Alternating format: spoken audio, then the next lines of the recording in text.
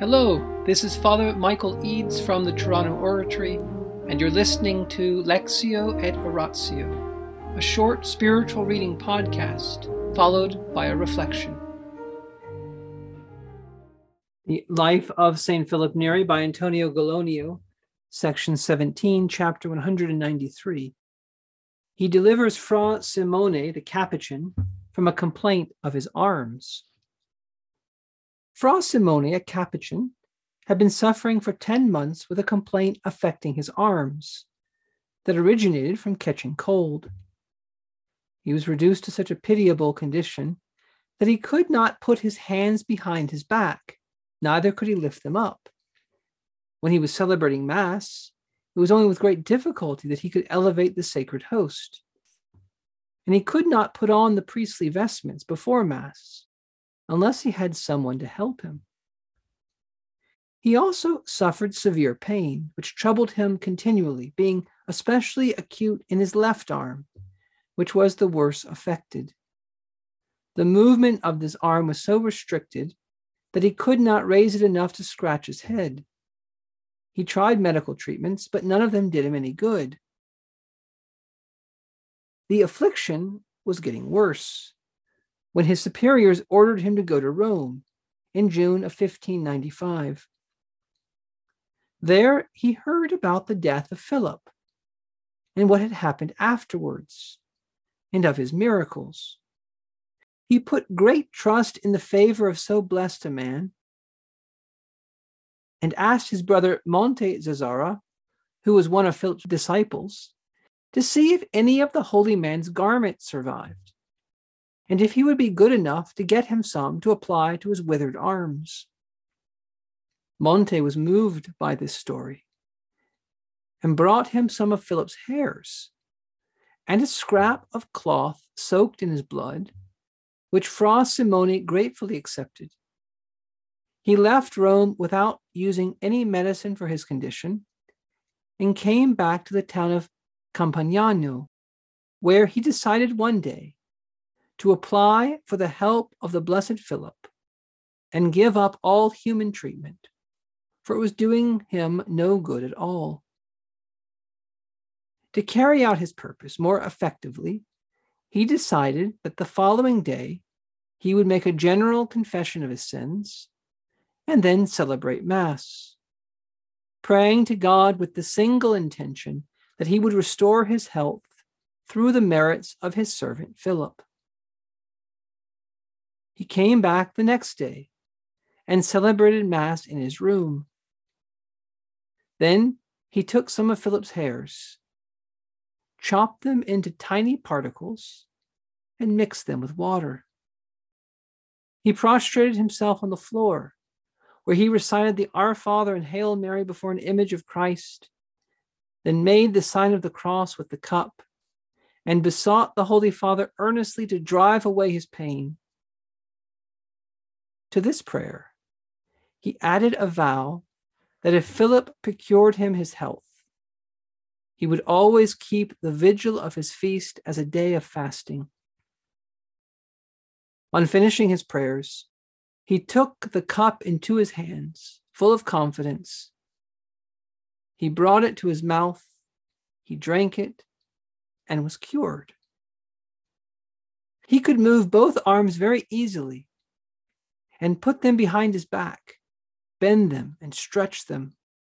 He felt that his right arm was perfectly normal, whereas the left was still slightly restricted in its movements.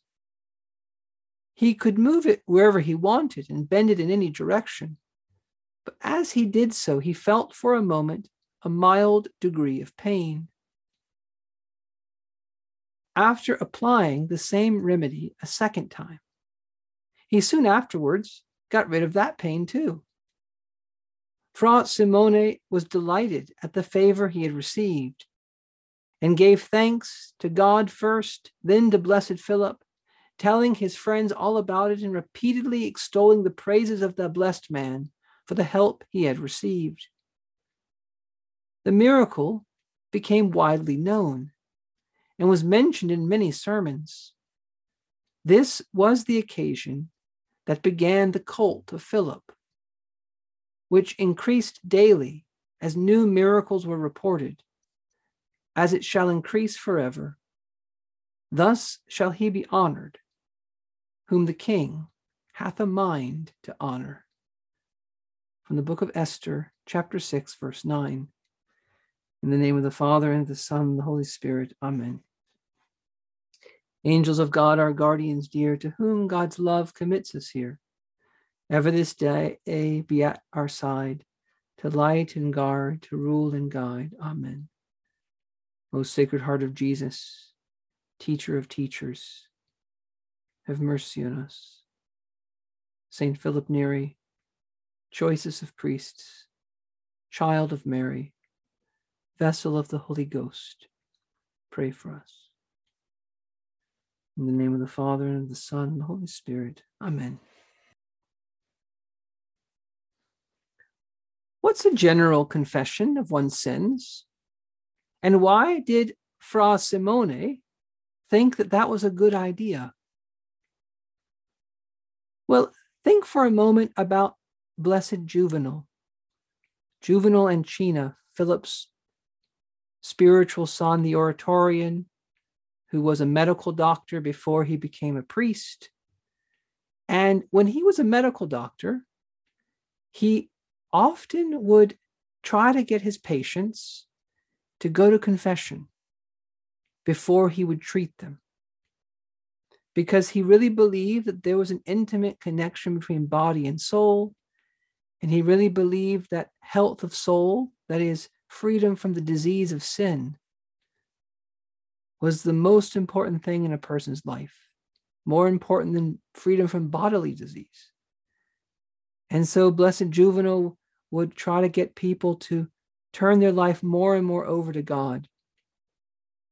Because in the end, health and even science and medicine ultimately derives from God, God who created human reason which discovered these things. But in the end, we rely on these things because they come from God, who is truth.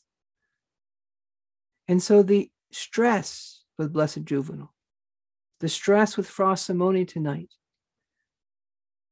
was that what we must do is turn our lives over to God.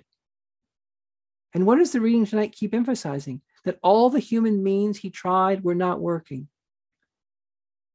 And even when he got this piece of Philip's hair, which it wasn't what he asked for, he wanted garments, he wanted clothing.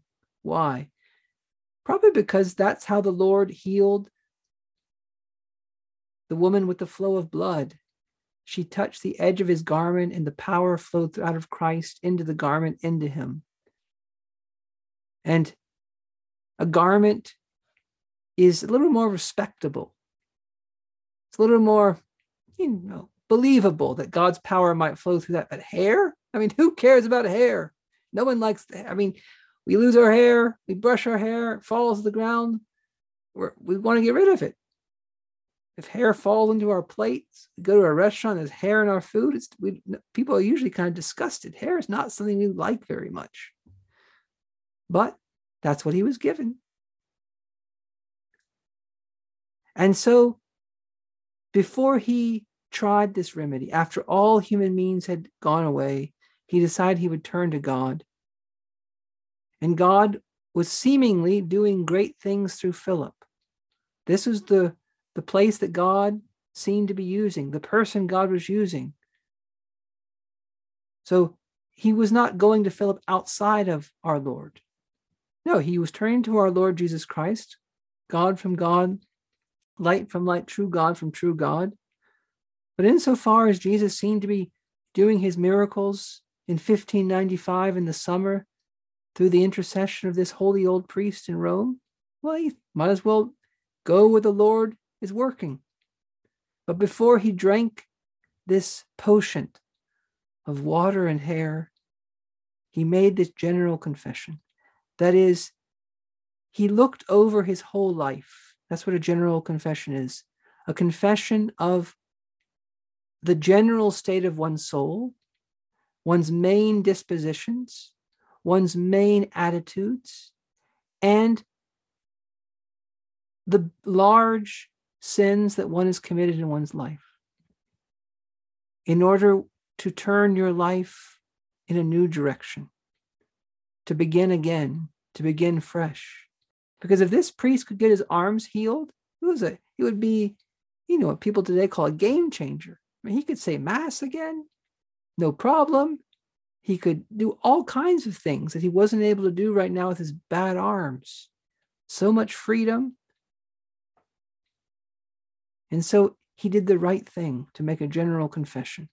Now, when should we make a general confession?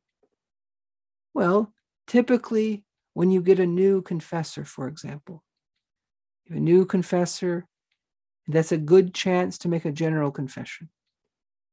When you're about to get married, about to be ordained, about to set in a new situation in your life, anywhere there's a new beginning, those are beautiful chances to make a general confession. If you've just started to live a spiritual life, Francis de Sales wants you to do an extended period of prayer and examination. And then when you're resolved to live a devout life, you make a general confession as a sign that you're ready to begin again.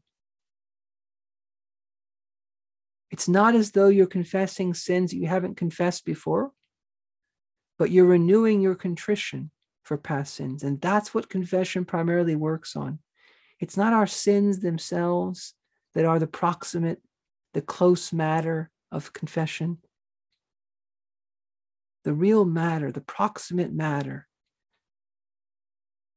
is our contrition. And if you make a new act of contrition, even for an old sin, the Lord can pour out his mercy upon you in the sacrament of confession. So let us remember that the spiritual life that we're trying to lead is the most important thing in our life. And let us remember that we need spiritual fathers.